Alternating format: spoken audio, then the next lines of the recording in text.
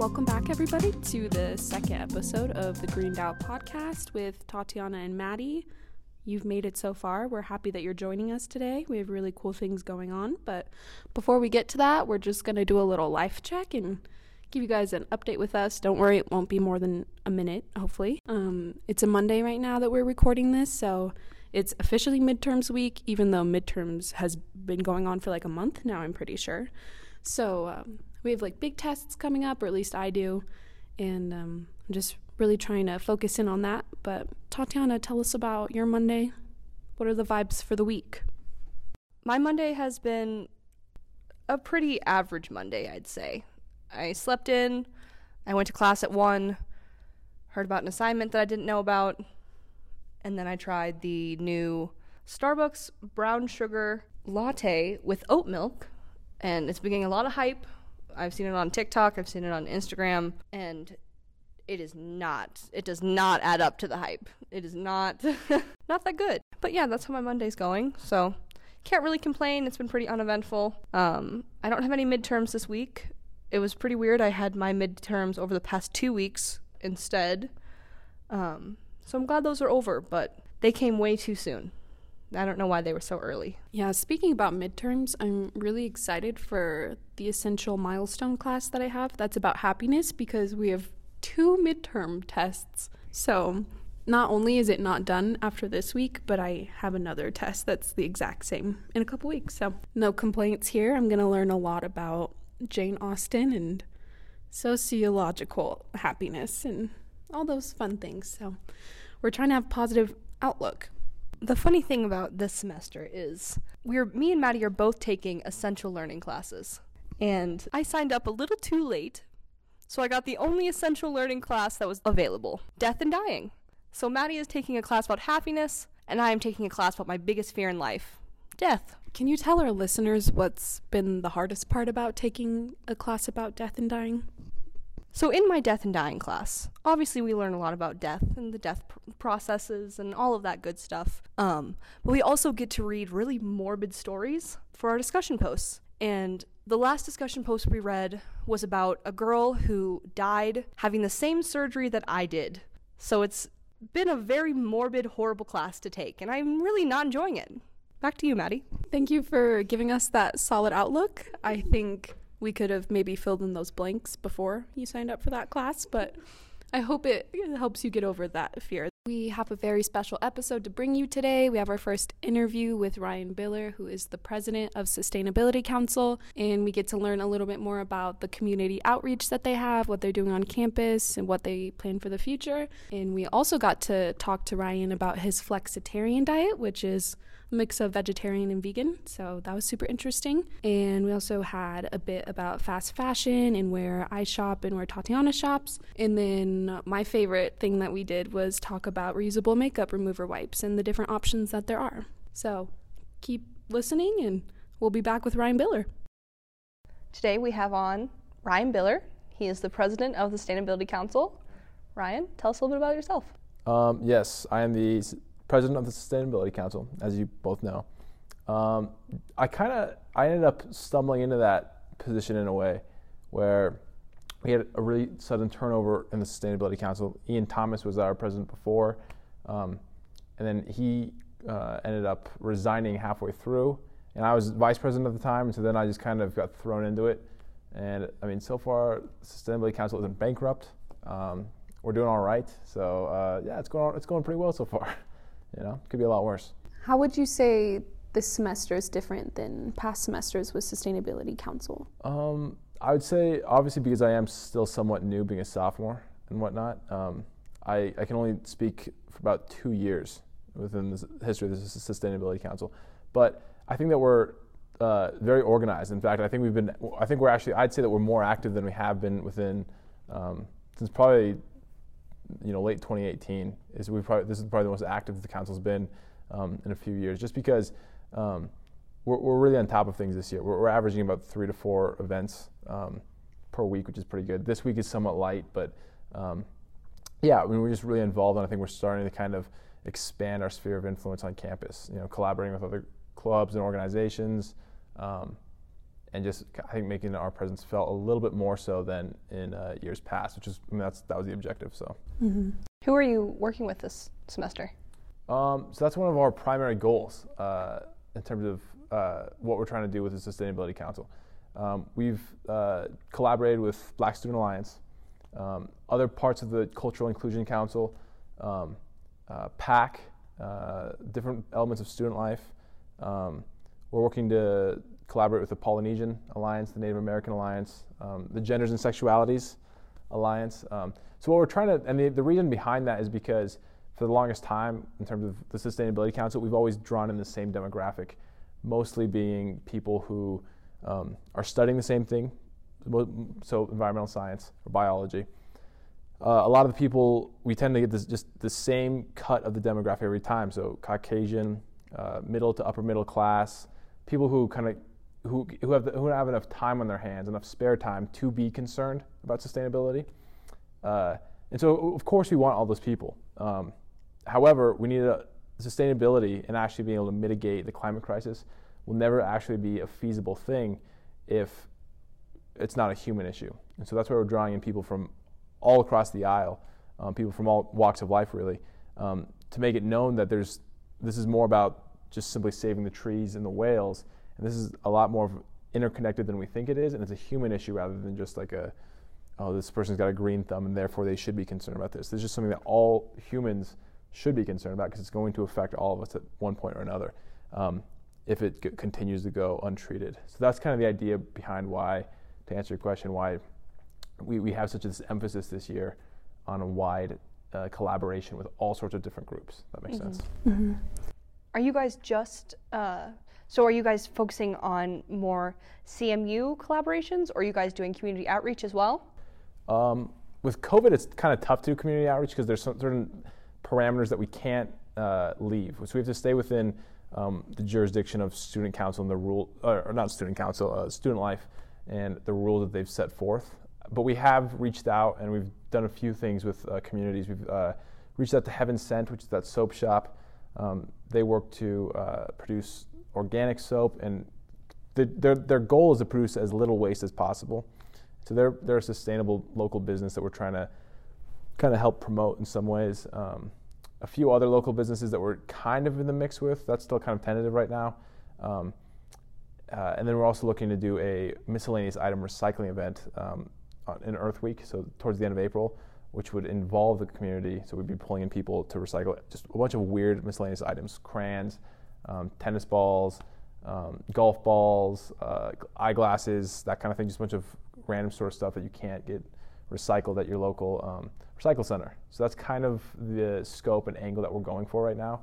But yeah, with COVID, it's somewhat tough, That's really interesting. I didn't know that. Yeah, it sounds like you have a lot of exciting things coming up in the future. Yeah. But what are you most excited about for Sustainability Council? I think I'm excited about the growth. There does seem to be a lot of opportunity for growth right now, but I think the thing that I'm most interested in, and the thing that I think gets me the most excited, would probably be the actual activism element of it, and actually being able to make measurable change, an impact that we can actually look at and quantify. And what I mean by that is one of our primary objectives between this semester and this upcoming semester, so fall of 2021, is going to be phase out all styrofoam that Sodexo uses, our food provider, within the dining hall and other of the food venues in and around campus. I think when I was looking at the yearly waste report that the school puts out, I think we're averaging about 3,300 tons of waste on average on an annual basis. And most of that is contributed by the UC, the University Center. And within that, most of it's coming from the dining hall because you have so many, especially with COVID, the issue's been exacerbated so much because everyone's using single-use to-go boxes, which are styrofoam. And so if we're able to phase that out by working with them and collaborating with them, I think we'd be able to really reduce and make a dent in how much waste we're producing on an annual basis. Just because styrofoam is such a terrible thing to be putting out there because it takes such a long time to decompose. Hundreds and hundreds of years is what we're talking about.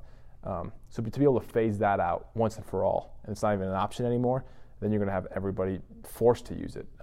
And sometimes that's the best way to make long-lasting change. When it's only optional, only the people that really care and are willing to kind of take that inconvenience of getting a reusable to-go box are going to do it. So if it's completely banned and prohibited and there's not even an option to use styrofoam boxes, everyone's going to have to use it, and we're going to see far less waste than we've been producing. So that's, I think, what I'm most excited for. It's going to be an uphill battle, but I think it's well within our reach, and I think it's something that we can probably count on seeing within the next year or so at CMU. So that's what I'm probably most excited for. Yeah, I remember when I was living on campus and I was in the dorms and had the meal plan and everything, styrofoam was like the green reusable boxes were just becoming a thing, and I think they had just implemented them like a semester ago. Yeah, pretty recent. Yeah, very recent. And I remember there was a lot of efforts, a lot of people trying to get the styrofoam off campus, but it wasn't really going anywhere. And I like that Sustainability Council is really taking initiative this year, and I think that's one of the biggest things that's going to make a difference on campus. And like I mentioned, I think the biggest problem is that because it was optional, only the people who are actually pretty conscientious about the issue and the negative impact that using styrofoam actually has, those are the people that are going to use it, whereas most other people who are indifferent or apathetic to the issue, they're not going to buy in and they're not going to use reusable options. And so by making it just eliminating it entirely, everyone's just going to be using reusable. And so even the people who otherwise wouldn't be on board. And then it'll just become a culture shift where that soon becomes the norm. Sodexo, again, the provider of food and the one who sources styrofoam at Colorado Mesa University, their biggest concern right now in terms of phasing out styrofoam is student pushback as a whole. So they're worried that students are going to say, well, I like taking 2 styrofoam boxes because I'm able to get more food by doing that. I'm able to increase the servings that I'm allowed to have later at night. So they're worried that they're going to get some sort of student pushback. So I think it's important to get as many students as we can to make it known to Sodexo that that's not going to be a problem, and that we'd actually rather have a school that prioritizes sustainability rather than neglects it. Yeah, I totally agree. And going off of that, everybody's environmental journey starts at different times. So by having Sodexo push this on campus, I think it would kind of force people to look more at sustainability and putting that in their life more, if that makes sense. And initially, I think you might have some pushback, but I think at some point when you get more and more new waves of freshmen, and they're kind of just born into it. That's just kind of what it is. That's the norm. Then I think it's just going to be very normalized, and there's not going to be any resistance anymore from that point. Yeah, I agree. And when you think about it compared to other schools in Colorado, CMU is very behind. If you look at CSU or CU, that's something I've noticed that we have a lot of room to grow. We definitely, it's well within our ability to be more sustainable as a school. Obviously, we've seen that the school has been, the infrastructure of the school, the emphasis on expansion from President Foster. We have the funds, and it's well within our means to be able to be that sustainable school and compete with all the other schools out there who are kind of setting the bar for what sustainable education looks like.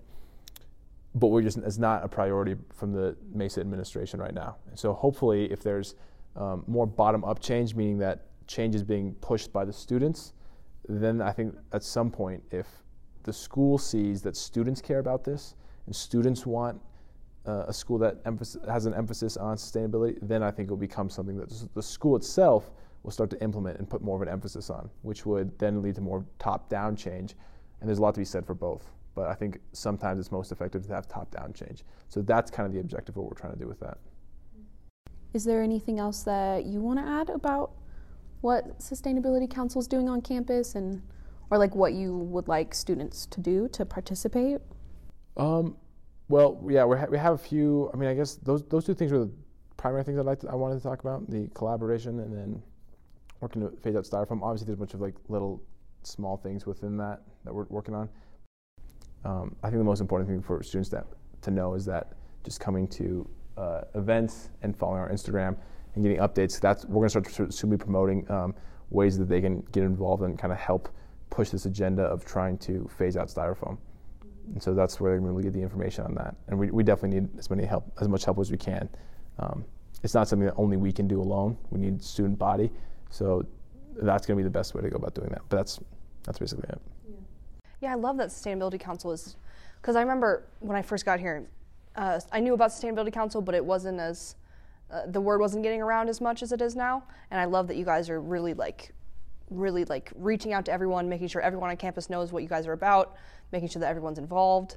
It's really cool. Yeah, we've been using the word transcend a lot, probably too much, but the idea is to make it like, we're trying to make this more of a ubiquitous sort of thing where everybody is starting to realize that, and I mentioned this earlier, but I think some people have this real skewed perception of what sustainability is, and that they have this sort of weird sort of stereotype in their head that it's only for the hippies or it's only for those who like are concerned about, oh, like let's save the wolves, let's save the mountain gorillas, and that's certainly an element to it, but it's more than even that. You know, there's this real interconnectedness with climate change, and it's such a complex issue that's going to affect all of humanity. Whether you like it or not, whether you care about sustainability or not, which is why this really does need to be a human issue, and we need to kind of transcend where we've been in the past few years, where it's this real niche group on campus. It needs to be a group that kind of brings everybody in spite of any sort of differences and that sort of thing, because it's something that's going to affect everybody. Intersectionalism is the foundation of environmentalism. Yeah, exactly. Well said, that's a good word. Yeah. I don't use that, I should use that word more often. Yeah, one of my coined phrases. I love that. Well, thank you so much for letting us talk to you about Sustainability Council. We are going to start our food segment next, and we'd also love to pick your brain about that because you are vegetarian. Yeah, I actually use the word flexitarian now in terms of, and what I mean by that is like, I'm mostly vegan. However, for example, you brought cookies, and I'm sure there's an egg or two in there, and maybe some milk. Yeah. So the term flexitarian, Tony Horton, the guy that like the P90X creator, the founder of P90X, that workout program, super ripped, he's like 50 years old. He's a flexitarian too, so that means that he's otherwise a vegan, but if he's at a barbecue or something like that, and there just happens to be some sort of like pastry that someone cracked an egg in to cook, he's gonna eat it. He doesn't change on meat. I mean, that's kind of how I am too, but that's kind of the idea. Being a flexitarian, meaning that you're gonna be vegan as much as you can, kind of an imperfect vegan. You know, you're gonna eat exclusively plant-based, with some, so not exclusively. You're gonna eat plant-based, but then there's room for leeway in certain social situations and whatnot, with just small things like eggs or cheese and that kind of thing. And you're living off campus this year for the first time. How, as compared to the dorms, how are you adjusting to your flexitarian lifestyle? Yeah, it's actually easier because I feel bad for those who want to be eating a plant-based diet on campus. I think it's actually significantly harder because when you're eating at the CAF or the dining hall, the options to eat a plant-based meal are somewhat limited, and oftentimes, yeah, I mean, and they're usually not even the most appetizing compared to the other food out there. So it doesn't make it totally conducive for a student who does truly want to eat that diet to be able to do so. Now, for me living off campus, and I get to dictate everything that I'm eating and what I'm buying, I'm able to, I mean, it's very straightforward. I mean, you have an entire supermarket that I can tailor my entire shopping cart for my diet, and it's not a problem at all. You know, you buy what you need. You can kind of count out like the sort of protein, the calories, all that sort of stuff that's going to best fit your workout regimen and that kind of thing. So yeah, off campus it's very easy. I'm surprised more people don't do it. Off campus, or on campus, I can understand why it's going to be a little bit more problematic. You know. What does your diet look like? What is it? What do you try to? Because I know that protein is a kind of there's a misconception that vegan or vegetarian diets mean a protein deficiency. And how do you combat that? Yeah, I think that that's the biggest misnomer about eating plant-based, that by not eating meat, excluding meat from your diet, you're going to have a protein deficiency. And I think that actually, I'm not sure where that comes from, because for most of those people who say that, I'm not sure if they're just regurgitating something that they've already heard in a past argument, or if that's something they genuinely believe. However, the way I would kind of wager against them would be, do you know how much percentage of the protein intake that you're getting is coming from meat? And I'd be willing to bet that most of them would say no. I mean, I don't think most people know how much protein is in the average, 12-ounce chicken breast or a steak or a hamburger. When they're eating a hamburger, I'm assuming that they're not thinking, okay, there's X amount of protein in this beef patty. And I think that when you look at, I think that there is potential for a plant-based diet to have a protein deficiency, depending on how you approach it. If your idea is, let's say you have a plate and you have a potato, some sort of carbs, so rice, potatoes, whatever it may be, some greens, some vegetables, and then a protein source, like let's say chicken breast. And if your idea of eating a plant-based diet is simply to remove the chicken breast, then of course you're going to have some deficiency in a variety of areas, because all you're doing is taking away and picking holes in your diet. If you just leave your diet as is like that, just simply with the absence of meat, you're going to have some deficiencies. Whereas I think that you can do, just like with any diet, it can be very healthy if you replace it with tempeh or tofu or edamame, Ezekiel bread, peanut butter, Impossible Burger meat. There's the quinoa, falafels. I mean, there's such a wide variety of things that you can eat that have ample supply of protein that are actually, scientifically speaking, healthier than that of meat. So I think it's just a major misconception people have about not being able to get enough protein. I think that once you become a little more conscientious about the protein that you are taking in, especially when you're eating a plant-based diet, because you want to make sure that you're getting enough supply of protein, especially if you're working out. I think that once you're doing that, I've found that my protein intake is actually substantially higher than it was when I was eating meat, because it wasn't something that I was thinking about. Now I make a conscious effort to be like, okay, this is what I'm eating, and these are my protein sources, and so now I think I'm getting more protein, or I know I'm getting more protein than I was back when I was an omnivore.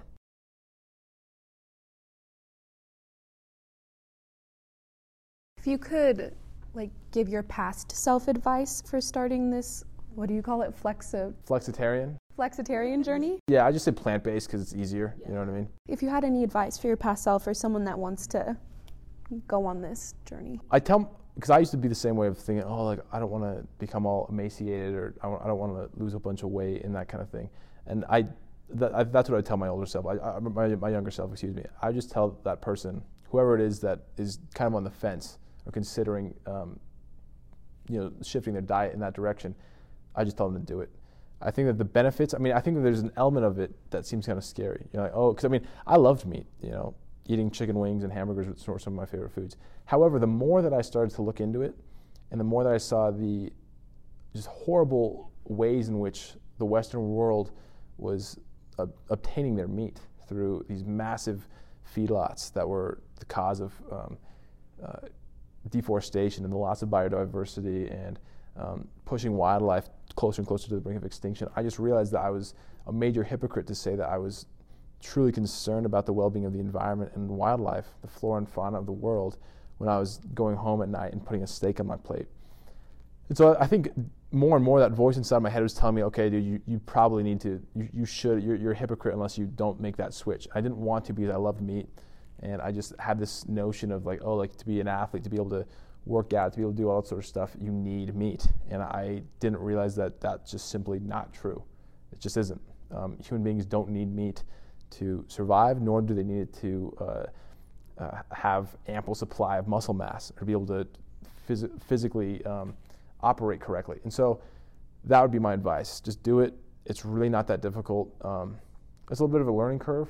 The hardest thing I think would actually be sort of the social stigma around it in some cases. I think a lot of people, you get those questions, and I think sometimes when you're in social scenarios, because so many people do eat meat, and that's just such a prerogative of what they want to go eat, that can make it somewhat tough. But once you're able to kind of get past that, which is very possible to get past that, and you will get past that, it's not a hard thing to do at all. And I think you just feel better about yourself. I feel far less hypocritical than I was before because of that reason, Yeah, it's very interesting though, because I feel like I'm in the same place that you were before you changed your diet, because I'm in the mindset of I really want to fix my ecological footprint. I want to make that as decrease as much as possible. Yeah, but I think more and more, as I think society is starting to change, and you're seeing a bit of a shift now. And more and more of these more mainstream restaurants you're starting to have, and these chain restaurants across the United States, there's more of this option. You're seeing the Impossible Burger, the advent of that at Burger King. Impossible Burger meat is starting to take, in terms of sales, there's an uptick in that. So it's now surpassed most of the major beef retailers in sales numbers. At Chipotle, you can toss sofritas in there, which is just a spiced tofu, which is, doesn't taste that different than meat. So there's a lot of options now for going out as well that cater to a plant-based diet. It's harder depending on the municipality that you're in. Being in Mesa County, it can be somewhat more difficult. But even then, there's still options, and there's still restaurants out there that cater to that diet. But yeah, I think that when you kind of feel that like maybe I should do this, it seems like maybe it's the right thing to do.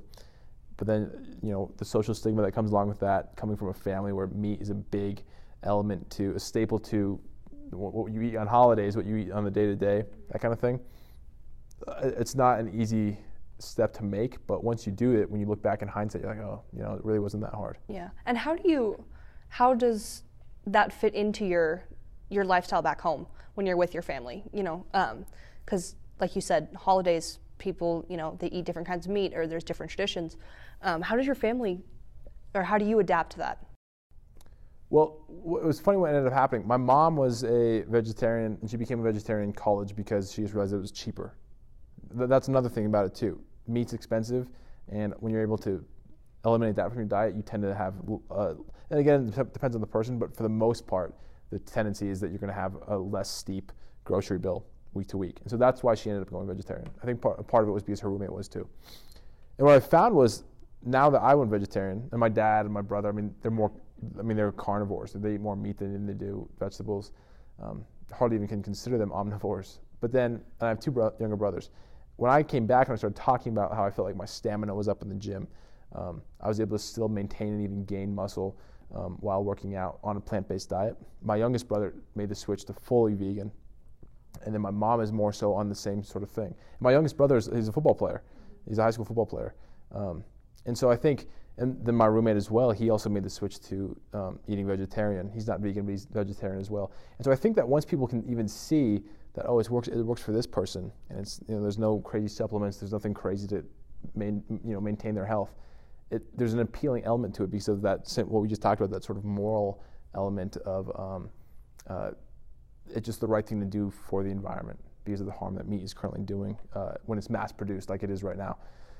So I think what ended up happening is you had a lot more people following suit, replicating the choices I had made, and choices I had made because somebody else had made them before me. And so it kind of goes away. And I think the problem is, like, you have grandparents, like I've got a German grandma, and if you've ever been to Germany, it's real hearty bread, a lot of meat, a lot of gravy. It's a hard thing to be plant-based around, you know what I mean? But she was understanding about it, and there's just, you just don't eat meat. It's fairly straightforward, and it gets easier the more you do it. You kind of get in, you have to kind of find a rhythm and a groove, but once you do, I don't think I'll ever go back because it's really not a hard thing to do, and it's cheap. Yeah. That's another huge thing. For me, I come from one of those families where they're meat eaters in every sense of that term. And I tried, Veganwary, where it's like in January you don't eat meat and like any of those products. I tried that, and it was so hard with my family just because that's the culture I was with, because I was staying with them at the time. But I think if I truly did it on my own out here in Grand Junction, then I would have an easier time. But I don't think that should mean to stop your journey just because of the social factor or I don't know, the influence of other people. You should do what you think is right and what you think is best for you and the environment or your beliefs, And there's no doubt, though, that, I agree that that's still what you should do, but not at the same time, I think that there's that sort of, that feeling, that social element that comes from a family where meat is such a huge element of their diet, or friends where that's the main prerogative, let's go out to Taco Bell, let's go get hamburgers. That sort of social feeling, that still very much exists, and that's a hard thing to overcome initially. I think what people just need to know is that at some point it's it's a diet. It's your own personal choice. You have the right to do whatever you think is the best way to do it. If you can make it work, which you can, then really just go for it. Every single person that I know who has gone for it, whether they're an athlete, whether they're not an athlete, whether it's somebody who wants to gain weight, someone who wants to lose weight, it's all worked. It's all catered just as good, if not better, than a diet that has meat to it. Yeah, I remember I watched I watched it with you. Game Changers? Yep. Yeah. And that was a really interesting documentary, just showing how these incredible world athletes can have plant-based diets and still succeed the same, if not better. It's a phenomenal documentary and I love it, because what it ended up doing was it promoted a plant-based diet, but it also appealed a plant-based diet to those who tend to be the most resistant to it, males, especially male athletes. because they especially tend to have this sort of stigma. I had it too, that for whatever reason, it's just not going to be conducive to be able to perform well in whatever sport they're playing, be able to gain muscle, all that sort of stuff. And what Game Changers did was it showed, no. There's tons of people out there, scores of people out there, world-class athletes who are operating on and fueled by a plant-based diet, and they're still the best in whatever sport that they're competing in. And so I think that documentary really did change the game, pun intended, because it just kind of went to show people that idea of what a vegetarian or plant-based eater is, that real kind of small, save the trees kind of skinny guy out there protesting, that's not what it has to be, and that's not really what it is. The reality is just that that's not exclusively what it is. And that goes back to what I was saying earlier about trying to kind of break through those sorts of norms that people place on environmentalism, and that it really is a human thing, and that we can all do it, we can all make a difference. And eating a plant-based diet is a phenomenal way to make a difference. I think I saw something just the other day, I can't remember it, but it was saying that you guys know how much air travel and aviation contributes in terms of the amount of carbon it produces and that kind of thing. Well, they were saying that the best thing that an individual can do on their own to fight the climate crisis is to stop eating meat and switch to a plant-based diet. It's the most impactful thing that a single individual can do, even more so than just stop flying altogether. So I think I think that those who really, really want to make a difference and feel too small to do so, I would say that phasing out meat, if you haven't already, is going to be the most effective at being able to accomplish that. That's interesting. This has all been really good information, and I love that we had you on here to not only talk about Sustainability Council, but also talk about, your plant-based diet and how other people, because I know that college students really struggle when they, when you move from your home and then come onto a college campus, or you go from a college campus into living on your own, it's really hard to figure out, okay, what am I going to do with my diet? What am I going to eat? Do I want to do plant-based? Do I want to include some meat? Do I want to do all meat? And it's been really interesting to hear about, how easy it actually is to really, change your diet to plant-based. You can phase it out slightly too. You don't have to make this radical thing of just suddenly like, I'm not going to eat any more animal products. You can just say, hey, beef, maybe not something that should be eaten daily, just on maybe special occasions. I'll start to slowly phase out things like pork. I'll maybe have still chicken and whatnot, and then you slowly work to phase certain things out, so it's not just this like throwing you right in the deep end right off the bat. I think that's probably the best way to go about doing it, especially for those where meat really is a huge part of their diet. So that's how I did it, and that seems to be the most the easiest way for those who are kind of on the fence. I agree. Well, thank you for giving us all of this knowledge. Yeah, guys, thanks again for having me on the podcast. This was a really cool idea, so I'm really excited about this. 100%. I hope all of our listeners learned a few things, and hopefully they can go on their own little individual journeys in the future. I think next we're going to talk about sustainable fashion and how we can work sustainability into that aspect of our life. Thank you literally the absolute most to Ryan for coming on and sharing his journey with food and with Sustainability Council, and we really just appreciate him helping us out. And also, Tatiana, can you talk to us about how Ryan basically got us to do this podcast? Over winter break, Ryan approached me about this idea that he had to start a podcast about environmentalism and sustainability.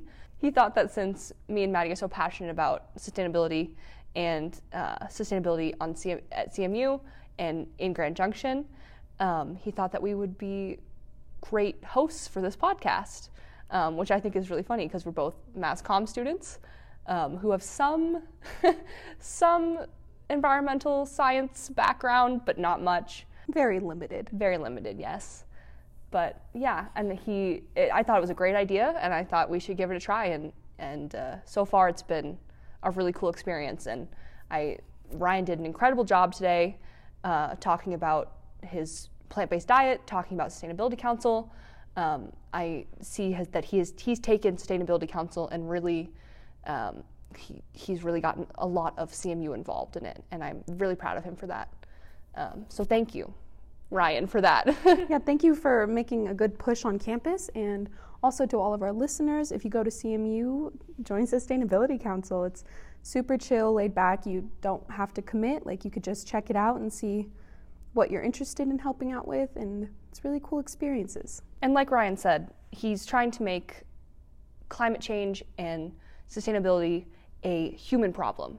And instead of just having a niche group of people on campus who care about the environment, he really wants to get Sustainability Council involved with everyone on campus. He wants to make everyone feel involved. And I think, there's no better time to join Sustainability Council than now if you're thinking about it. Yeah, precisely. We all need to start somewhere, and we can start together. So I'm really excited for the future of Sustainability Council, and I think it's in great hands with Ryan. So shout out to him always. And shout out to our fashion discussion for this week. We're going to talk about thrifting and also comparing that with fast fashion, because Tatiana and I kind of come from different ends of the world in regards to fashion. She's definitely more into actual fashion, and I just like grandpa sweaters that I find from Goodwill. Your outfits are so cute. I love them. You thrift them, and that's what I really admire, is that you are able to make these cohesive, cute looks in a sustainable way. And that's something that I'm still working on. I try to thrift as much as possible, but I'm not from Grand Junction. I'm from the Front Range, near Fort Collins. And so for me, it's so easy to just pop into a store and grab a shirt, or pop into Target and grab some clothes, or, pop into different stores. And I don't really think about the sustainability aspect of it. And that's something that I'm really trying to work on and really trying to make myself more conscious of. Definitely. And I think there's so much put into the fashion industry that people tend to look past in regards to the sustainably sourced materials, whether they're sustainably sourced or not, and also the conditions that workers are put through, like if they're paid a living wage or not, and also the materials that they use. And it's definitely a complex process, and so I think it's important to look at where you get your clothes from, and places like, what would you say are the primarily fast fashion stores in the U.S.? Oh, definitely. In-store wise, as far as physical stores, Forever 21, H&M, different stores like that, and then also online, Zoffel, Shein, different stores like, that are committed to giving you clothes that are super cheap, and very affordable, and very cute. And that is always a big seller for those companies. But you also have to think about, some of these companies are, pretty harmful for the environment and pretty harmful just in general, like Forever 21, like H&M.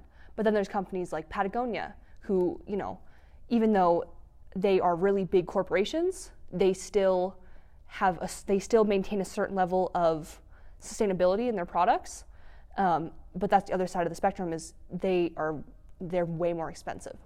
And you have to think, okay, do I want to pay more for these clothes, even though they're going to be more sustainable? Or do I want to thrift and see what I can find there?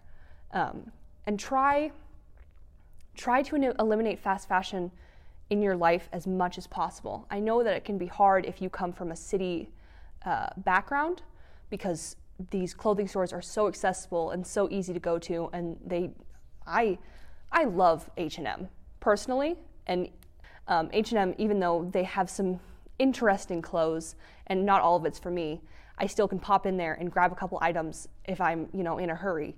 And I have to think, okay, I would rather pay more for more sustainable clothes, or I would rather put in more time to go look in a thrift store and see what I can find. Definitely. And I think that's a huge dilemma that we have, especially as college students, is like deciding if we need to go with what's ethically derived or what we can afford. And getting a tank top for $3, that sounds like such a steal, because it is. But you have to look at so much more than the deal that you're getting. And for me, it's really important to look at the workers too, like past the sustainable aspect of it all. I think it's important for workers to have a living wage and to have conditions where they are treated respectfully and like a human being that deserves rights. So yeah, it's hard, and it's definitely a process, but I think just being aware of those fast fashion places like Shein and Forever 21 and everything that you previously mentioned, I think that's such a good place to start, and to be like, I'm going to crack down on myself and not give in to these deals, because what's past it is not ethical. And then the other thing is, even these really big companies like, for example, Nike, they are, they do some shady stuff. And I am a large purchaser of Nike apparel and Nike shoes. I'm not thinking about the sustainability aspect or the humanitarian aspect. I'm thinking of the style and how it's going to look, and I'm blinded by that aspect of it. But you have to think about even these really big companies who are saying that, oh, we're sustainable and we're doing all of this, and we're really working to make sure that we're a good company, are still not there yet. Climate change is becoming a bigger issue now, and global sustainability is becoming more spoken about. It's becoming, a lot of the media is talking about it, a lot of different people around the world are talking about it, different companies are starting to talk about it, and it's definitely something that's on everyone's mind these days. So I think that if you are able to, slow down a little bit and think about where your clothing is coming from, that's one way to decrease your ecological footprint. It's one way that you can become more sustainable. Definitely, and more than buying clothes that are made of good material and sustainably sourced materials and that are ethical in their production, it's important to also use your clothes for a long time, or give them up. Don't just throw them away when you're done with them, because that's also an issue of clothes just filling up landfills when there's so many other uses you could get out of them. So I'm a really big fan of thrifting. I love that. And yeah, as long as all of us together continue to question where our clothing is coming from, I think that's a good start. Let's segue into the product of the week. I'm super excited to talk about the product of the week because we're going to discuss makeup remover wipes, which are so bad for the environment because they're made up of these synthetic fibers that can't be decomposed. And also, those flushable wipes that they say they're flushable, they're not. Makeup remover wipes are not flushable. So when people put them down the drain, it becomes this one term. Oh, let me get this correct. Oh, yes. So when these makeup remover wipes are flushed and they go into our sewage systems, they're termed fatbergs because the wipes collect and combine with fat particles, and this is what causes the sewage backups and spills, and it's absolutely disgusting, and it's also so unhealthy for our wildlife and for us because of the added bacteria. So for the product of the week, I'm going to talk about reusable makeup remover pads, and there's so many different forms that you could get this in. There are organic muslin cloths that you could use, and there's cleansing mitts, which that is very exciting. I feel like a celebrity just wiping my entire palm on my face to get the makeup off. And there's also this brand called Kroon, and they give out little packages of daily exfoliating pads that are reusable and can be used up to 200 times, washed up to 200 times. And then there's also a company called Face Halo, and they sell original makeup removers, reusable ones for $22. You could get a set of 3. So you could definitely order online. You can research what would best fit you, whether it's a glove or whether it's a little reusable cotton pad or bamboo pad. But I just think it's so important to look at the daily waste that we're giving off, especially with something that's consistent as makeup. And sure, it's always about ease. Yeah, ease of access is something that I would say limits us in becoming more sustainable. So I really appreciate these makeup remover pads that I got, and I think they're so helpful. And I hope to use more sustainable makeup in the future and hopefully talk about more products once I've explored more. Yeah, and Maddie came up with this idea to talk about these reusable makeup removers, or pads, sorry. And I thought that was a great idea because I haven't really looked into that personally. I didn't even think about that. I always just use like a liquid oil-free makeup remover and then with cotton ball. But that makes it so much more sustainable just to use a pad to get that off that I can keep reusing up to, you said, 200 times, which is amazing. So it's definitely something I'm going to look into. Hopefully some of you guys also look into that just to kind of, make our daily lifestyles a little bit more sustainable. 100%. If you wear makeup, you should definitely check and do your research of what textures you would like best, but reusable is the way to go, honey.